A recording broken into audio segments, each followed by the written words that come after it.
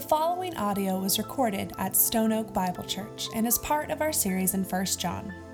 For previous messages or for more resources, visit us at stoneoakbible.com.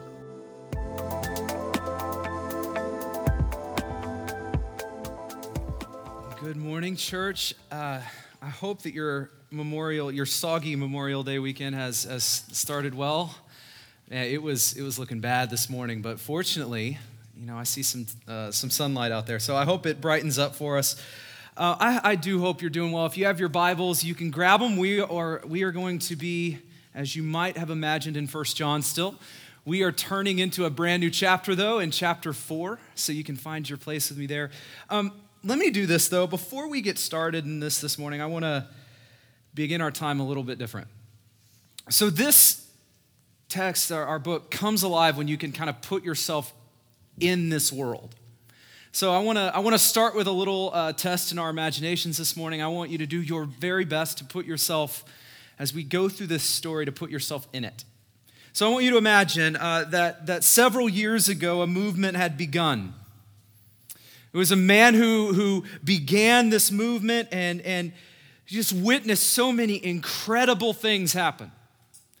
Like things that no one could believe, signs and wonders, healings, just everything. So many things had happened and just crazy. And you should have heard what this man was saying as all of this was happening. Like just an unbelievable movement that started with this man and the movement that was surrounding him. And as this movement was just growing, right? As this movement was growing, the unthinkable happens. The man is arrested, falsely accused, beaten, and killed. That was the movement leader. Now, falsely accused, beaten, killed, condemned, executed, and so much for that, right? So much for this movement that was gaining traction, so much for it. The leader's gone, and just imagine the followers in this moment who I really thought this was it. And now our leader is gone. He is gone. This man who had claimed so much is gone. And imagine the uncertainty that you would feel in this moment. You've kind of hitched your wagon, so to speak, and this man is gone. The man who claims so much gone. Until something happened that would change everything. I mean, change everything. The man who made so many claims about being God, claims about being the fulfillment of prophecy, claims about being able to forgive sins, right? All of these just outrageous claims. In one moment, validated every one of them. Just in one moment, validates every claim that he made, because this man rose from the dead. A man who had been dead and buried for 3 entire days rose. So for his whole life, the world knew that he was a man. They knew he was human, flesh and blood. But in this moment, the man who claimed to be God proved that he was and validated every claim that he made about himself. And honestly, everything changed because of this moment. All of the past pointed toward this moment. All of the future hinged on this moment. It was the moment that changed everything. So then, our question, what happened to this God-man movement, this movement that Jesus started? What happened to it? Needless to say, the movement that was founded on the death and the resurrection of their leader thrived. It began to spread. It lived on. The movement, also called the church, began to grow, and churches were planted all throughout the known world. All throughout. And right here in the beginning, think about this. The movement was led by men who were actually disciples of Jesus himself, good friends with Jesus himself while he was here. And it was led by these men as the church, this movement, went forward and began to figure out what this movement was going to look like that was going to change everything. Now, here's where I need your imagination. I want you to imagine that you're a part of one of these churches. I want you to imagine, put yourself in these churches. So you've been founded on the death and the resurrection of Jesus, right? That's been the foundation. And your imagine with me, your pastor is was one of Jesus's closest earthly friends. And that's your church. Now, I love our church. And I know everyone in this room loves our church, right? Amen. But this church sounds awesome. Does it not? Like, I want to be a part of that. I mean, sure, there was struggle, there was persecution, like is going on now, but in other places of the world. But sure, it was hard and it was a struggle, but think about it. God himself was in this, and you were seeing incredible things happening, and this was your church. Now, all of a sudden, and I want you to imagine that early church was this room, all right? All of a sudden, out of nowhere, with no explanation, a large group from in this room stands up and says, I don't believe what you're telling me anymore about Jesus. I just can't get there. I know what he said he was, but he was either God or man. He could not have been both God and man. Can't happen. I just don't buy it. I can't get there. Instantly in that moment, just picture it. Would you begin to question what is happening? Like, what is going on? It was just a couple years ago that Jesus was on this earth and died and resurrected. It was just in a span of a couple years. The movement that was founded on Jesus himself was the thing being questioned. Imagine your closest friends, people that we call brothers and sisters, standing up in this room and saying, I can't buy it anymore. And together, them leaving this room to start another religion, start a cult. Now, I want you to imagine the pain that you would feel. I want you to imagine the emotional, just the confusion, in all honesty, that we would be feeling in this moment. Imagine the doubt that would start to come into your mind. Like, did we get this right? I mean, were we right on this? Because half of us just got up and left. Are we right on this? Or how about this doubt? What if it's not all that important? I mean, what if we just agree to disagree on this one? Do we have to break off? I mean, is it really that important? I mean, these are our friends. I mean, what if we're putting up all this fuss and we're kind of wrong? Like, imagine the doubt that would be coming into your mind, because this is your friendships, your eternity, everything wrapped up into this. Church, welcome to the world of 1 John. This is where we drop in. Is there any wonder why, if you've been with us from the beginning in 1 John, that John is just so lovingly reminds this church so often of the assurance they have in Christ? You can know. You don't have to wonder. You don't have to be filled in doubt. You can know. Is there any wonder why John reminds them that they can be confident? Is there any wonder why John puts such a focus on just love each other? I know you're hurting, and I know your friends just left you. Love each other. Don't forget to love each other. Is there any wonder why John just hammers that message in? Now, I hope that you've gone with me there, and in your imaginations you're there, because I want to read this to you. Picture you're there, and I want to read this to you. Beloved, do not believe every spirit, but test the spirits to see whether they are from God. For many false prophets have gone into the world. By this you know the Spirit of God. Every spirit that confesses that Jesus Christ has come in the flesh is from God. And every spirit that does not confess Jesus is not from God. This is the spirit of the Antichrist, which you heard was coming and now is in the world. Little children, you are from God. You have overcome them. And he who is in you is greater than he who is in the world.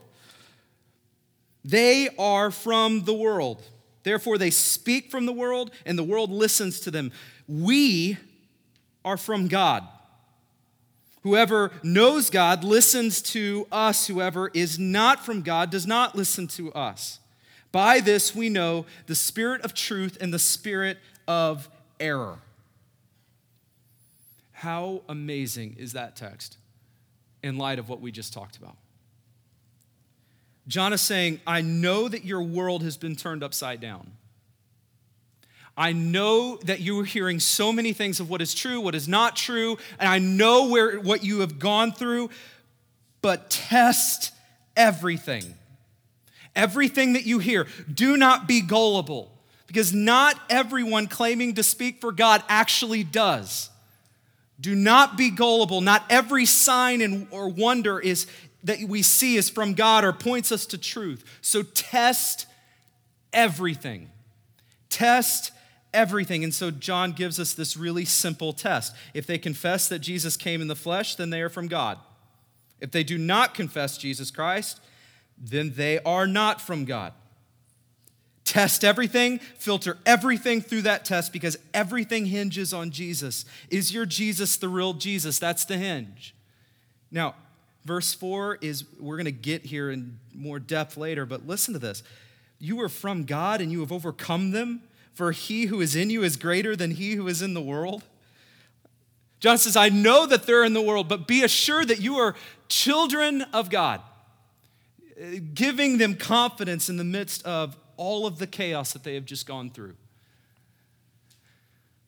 Now, thank you for using your imaginations with me. Let's fast forward.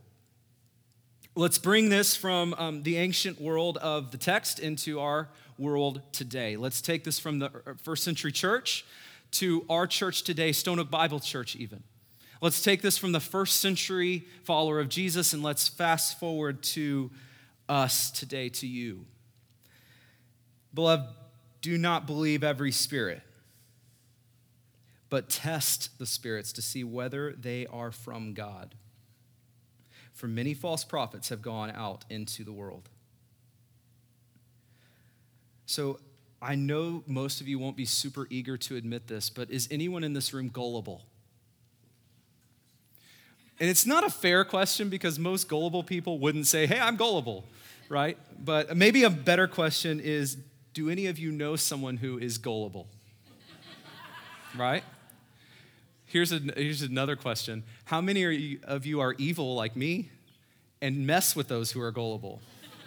Right? Yeah, got two hands up from somebody. I have a story. Let me just share this real quick just to kind of show you what I mean, how I'm evil and people are gullible. I used to work with a guy. He was such a good guy. He was one of my favorite people in the world to work with. We were on a small team together of 6, I believe. And he was the most gullible person I've ever met. The most gullible person I've ever met. So we, as a loving team, came up with a plan to test this. And this is not a joke. I promise you this is not a joke. We decided to see if we could get him to believe that one of our other team members was actually his first cousin.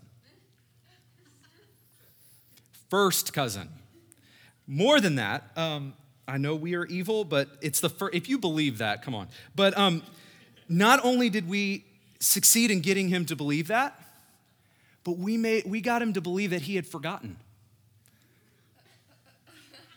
He had worked with this person for a year, his long-lost cousin, and he had just forgotten that she was his cousin. Church, John is saying when it comes to the faith, when it comes to the truth, when it comes to the gospel, don't be like that. Don't be like that. That means anytime you hear a sermon, anytime you listen to a teaching, read a book, watch a video, hear a speaker, we should not automatically assume that what we are hearing is the truth just based on the person who's saying it, us thinking that they have the authority. Test everything. What they could be telling us could be wrong. We are called to test. Let me put this on the screen. Satan's plan has always been, and by the way, will forever be, to come against and to persuade God's people against God's truth, God's word, and God's Son. That's the game plan. That is his game plan to come against, to persuade God's people against God's truth, God's word, and God's Son. If you think about it, isn't that exactly what happened in the Garden of Eden with Adam and Eve? Right from the beginning.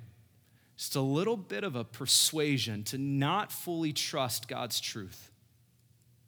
It started there, and what started in the garden continues today. John says there are many false teachers who have gone out. Again, that should not be a surprise. If that is Satan's plan, should we not then expect this?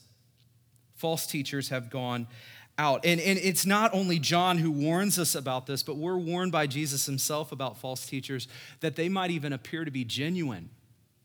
In other words, false teachers don't wear t-shirts that say false teacher on them, you know? They don't have, license that say we belong to the false teacher class. They are often appearing to be genuine. Jesus says this, Matthew 7:15. You don't have to turn here. We're going to move a little bit, but I'll have it on the screen for us. Beware of false prophets who come to you in sheep's clothing, but inwardly are ravenous wolves. In other words, they might look awesome on the outside, but inside, they are dangerous. They are wolves, not sheep. Wolves and sheep don't like each other, if you didn't know that, but they appear to be genuine, but they are not. Peter echoes Jesus and John. Listen to this in 2 Peter 2. But false prophets also arose among the people, just as there will be false teachers among you, who will secretly bring in destructive heresy, secretly even denying the master who brought them, bringing upon themselves swift destruction. So church, this isn't new. This is not new. Is it possible, church, that this is still the plan of Satan? Say yes. Is it possible that this is the way Satan still intends to work? Say yes. Unless you don't believe me, then don't. But of course it is.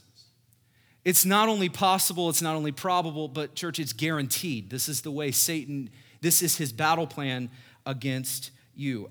Side note here, I've said this before, I promise you will hear it again. It just saddens me so much when I hear people that say doctrine, theology, that's not for me. It saddens me. It weighs me down. I mean, when you believe that it doesn't matter what you believe or that you know what you believe, that it'll all work out in the end. Or one of the most common things I hear is it matters what you do, not what you believe. I've heard it said so many times that doctrine, theology is only for select professional Christians. Church, no. Here's why. If Satan's tool against the church is and has always been to persuade God's people to come against God's truth, God's word, God's Son, then why on earth would you believe the lie that you shouldn't worry about defending yourself? That you shouldn't worry about knowing? It's not for me, that's for them. I can just go. It's like you're walking into a battlefield with no armor and just saying, come and get me. John says, church, don't be spiritually gullible. Instead, test. And by the way, don't hear me wrong. We're not calling to be a bunch of heresy hunters, right? No one likes that guy. No one wants to invite that guy over. The guy who's just constantly looking for something to debate and would rather parse Greek verbs than actually get to know you and love you. Not talking about that guy. But hear me, in a world of watered down doctrine, too many have bought the lie and continue to believe that we shouldn't get caught up on what we believe or not believe. Church, as countercultural as what I'm about to say may sound, I promise you it is true. Christianity is doctrinally intolerant when it comes to our Savior being exactly who he said he was. Christianity is doctrinally intolerant when it comes to our Savior being exactly who he said he was, meaning there is no wiggle room on this one. We can't afford to get this one wrong. We can't afford to be ignorant about Jesus. He came so that we may know him, and we don't have a valid excuse to just say, we can choose ignorance for now. Not this one, church. There are some things in doctrine, just so you know, that we may not fully wrap our minds around. Right? I mean, we're talking about an infinite God. Is there any wonder why we struggle understanding everything? There are things that even Christians debate. This is not one of them. There is no wiggle room on this. I've heard it said that, and I believe this, church, false doctrine is as much of a sin as unrighteous behavior or a lack of love. False doctrine is as much of a sin as unrighteous behavior or a lack of love. And John says, church, do not be gullible. Before we kind of go further, I want to drill down a little deeper into, did you notice there's quite a bit of spirit talk in this verse? There's a lot of spirit talk. If you look at this passage, we see spirits, we see spirit of God, spirit of the Antichrist, spirit of truth, spirit of error. So what's going on here? Are we about to get all spiritual? Yes, we are. John says, do not believe every spirit, but test the spirits to see whether they are from God. So we are to test the spirits because it could be from God or it could not be from God, right? If you can, turn with me just a few books earlier to the book of 1 Timothy. 1 Timothy, we'll be in chapter 4. So Paul here is writing to Timothy, and he's touching on the very same thing. I want you to listen to this. It says, now the Spirit, that's the Holy Spirit, the truth, the Spirit of truth, expressly says that in latter times some will depart from the faith. So let's stop there. That's exactly what happened in 1 John, right? Exactly what happened with these people departing the faith. This is exactly what we've seen in the church historically, that there are some that will depart the faith. So it says, now the Spirit expressly says that in latter times, some will depart from the faith by devoting themselves to deceitful spirits and teachings of demons. So let me put it like this to try to just bring this down. At the heart of every heresy, the heart of every false teaching, the heart of every false doctrine is at its heart demonic. Is at its heart, its core, satanic. In our text, when you see the spirits that are not from God, these are those spirits that oppose God. Remember what we put up there, Satan's plan. These are the spirits that work toward that plan. And John says, test them. Test them. I don't know if you realize this, but Satan is not a fan of Stone Oak Bible Church. At least I hope he's not. If he is, we need to go home. But my hope is that Satan is not a fan of what has been happening here for the last year. That he is not a fan. My hope is that he would love for us to cease to exist. But I am convinced, the more I think about this, that even more than that, he would love to lead us astray, to start proclaiming things that are not true. Why is that? Because then he invites us to join in his mission. He invites us to start, listen, we are not above this. You are not above this. I am not above this. As soon as we think that we are too smart to be deceived, the deception has begun. We are not above this. This is still Satan's plan, and we are still Satan's target. So, rather than leave you down, what do we do? What do we do? I want to look at this text, and I want to pull out what it is. What do we do knowing that Satan is still active, he still doesn't like it, he still doesn't like us, and it's still his plan to persuade us away from God's truth. Knowing that, what do we do? I'm glad you asked. The first thing that I want to look at in this text is test everything. We've talked about this a little bit, but test everything. Everything, meaning every book, every teaching, every sermon, every conversation. Take it upon yourself to take everything and put it next to God's word. Everything. Compare it to Put it against God's word. It is incredible that we hold this. Because in this, it tells us who our Savior is, what he came to do, what he did do, and who he's called us to be in light of that. We know that, we stand on that, and we know who we are in Christ because of this. We know this, we have this. We can know what is true. Yet how often are we content with assuming what is true? We just assume it. Someone told us it's got to be true, and we go around believing that our first cousin has been working with us for a year. We assume what is true, and everything you hear, church, does it contradict God's word? Test it. Test it. This will require work on your part. This will require work on your part, but if there is one place where there is no place for laziness, it's got to be this one. Since we know our enemy's plan, it would then suggest that if you're going to be lazy on something, don't let it be this. Don't let it be this.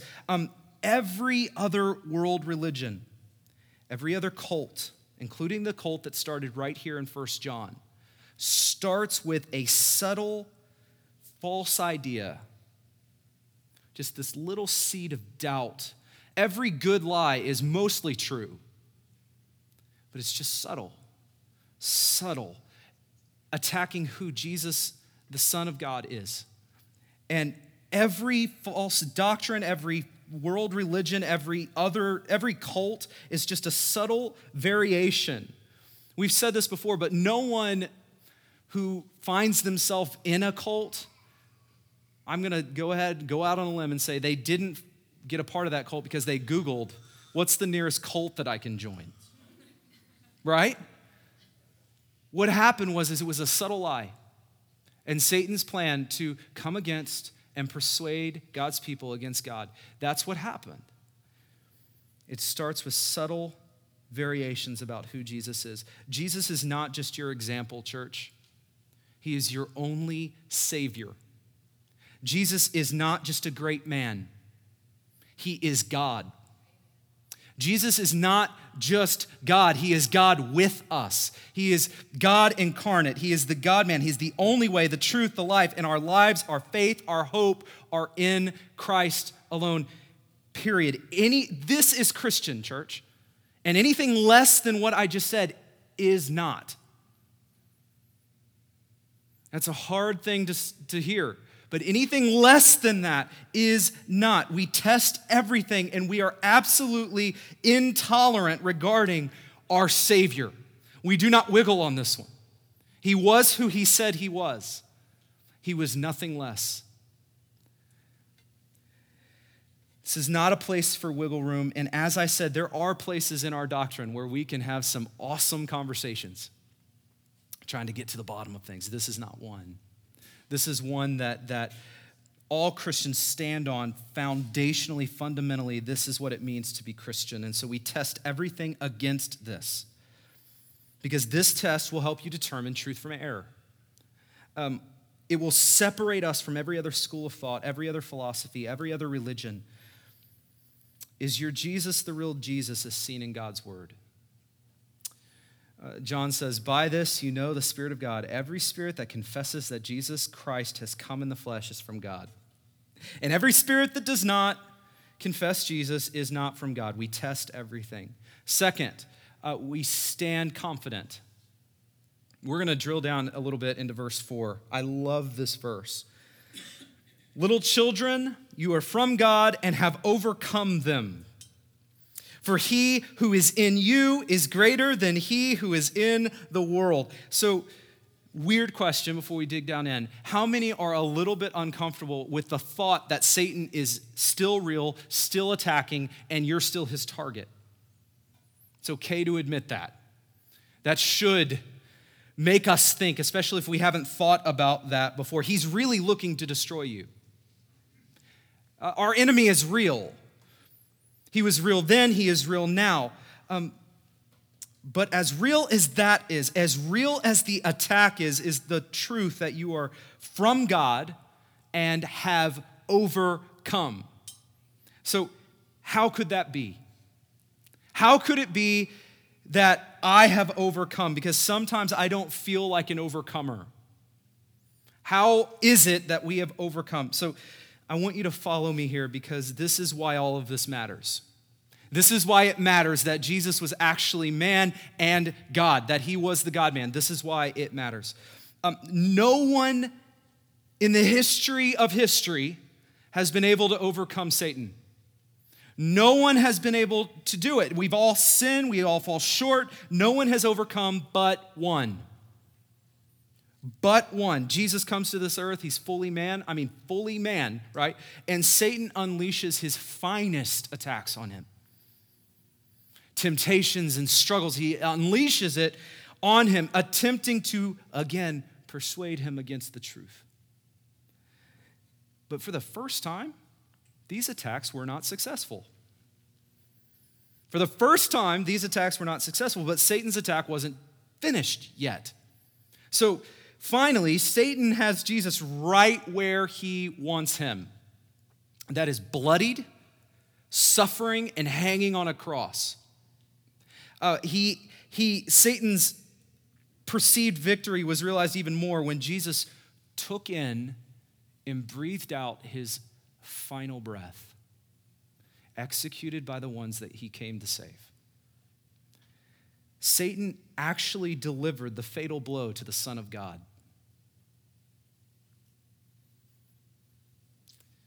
But his victory dance didn't last very long.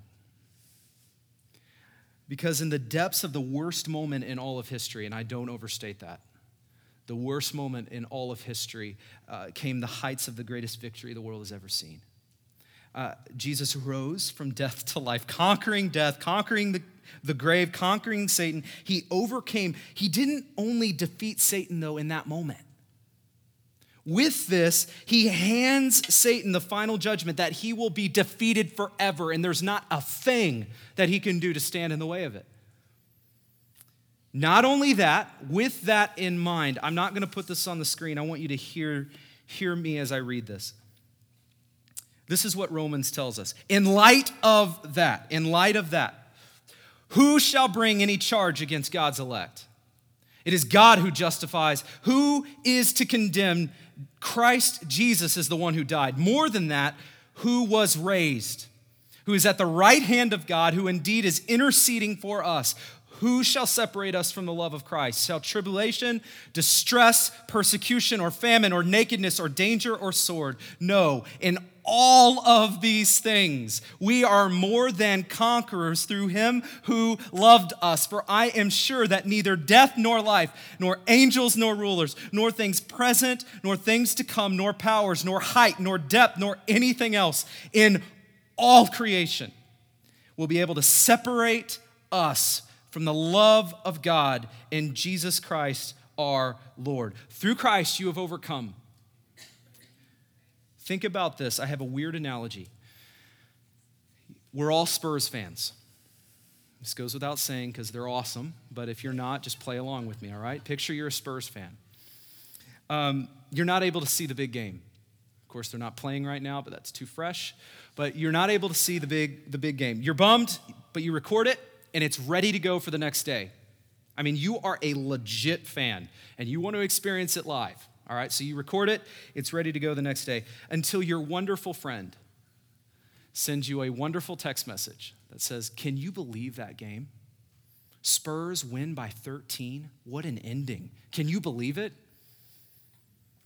And then you forget to silence your ESPN alerts, and ESPN reminds you again. You can't unsee that, right? You can't unknow that. But like I said, you are a legit Spurs fan. So that next day, you post up and you put the game on and you're watching it. You're watching the whole thing. Let me ask you, how foolish, how crazy would you have to be nervous and anxious as the Spurs are down in the first quarter?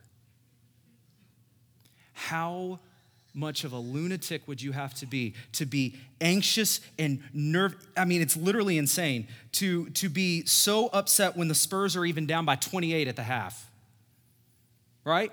That's insane. You know the ending. At that point, you're either one, questioning your friend in ESPN, which is unlikely, or you're insane. You are absolutely, because even if the Spurs are down, with every drive that they go down further, you should be excited knowing this is about to get good. Because I know the ending. I know what it's going to look like at the final whistle. I know. The same is true in Christ. Church, you know the final score. You know the final score. You know the ending, and how insane is it to know what you know and to be anxious when you're down at halftime? That is insane. But how often is that what we do? We forget that we know that we know. We forget it. Through Christ, we should be the most confident people on the planet. Little children, you are from God and have overcome them. And he who is in you is greater than he who is in the world. Notice the text says greater is he, not greater is me. Don't believe it for a second that you are capable in and of yourself to stand before Satan and say, I got this. That's foolish because, like I said, no one has done that in all of history and has won that match. It's too much. You're outmatched for that one. However, you can know and you can stand on the fact that he who has already conquered him lives in you. He who has already conquered him lives in you, and through you, you have overcome. He is greater, and he's already proven that. You know the final score. He is greater. Greater is he, not greater is me. And now we stand in confidence knowing he is greater. And because he is greater, church, you are more than a conqueror, as Romans tells us. How's that for confidence? We test everything. We stand confident. Lastly, this one sounds funny, but hear me out. Expect to be ignored, but speak anyway. Expect to be ignored, but speak anyway. Did you hear that when we read this text? Things like, hey, they are from the world, therefore they speak from the world, and the world listens to them. So they get each other, they understand each other. The wisdom of the world makes complete sense to them. But then verse 6 says, we are from God.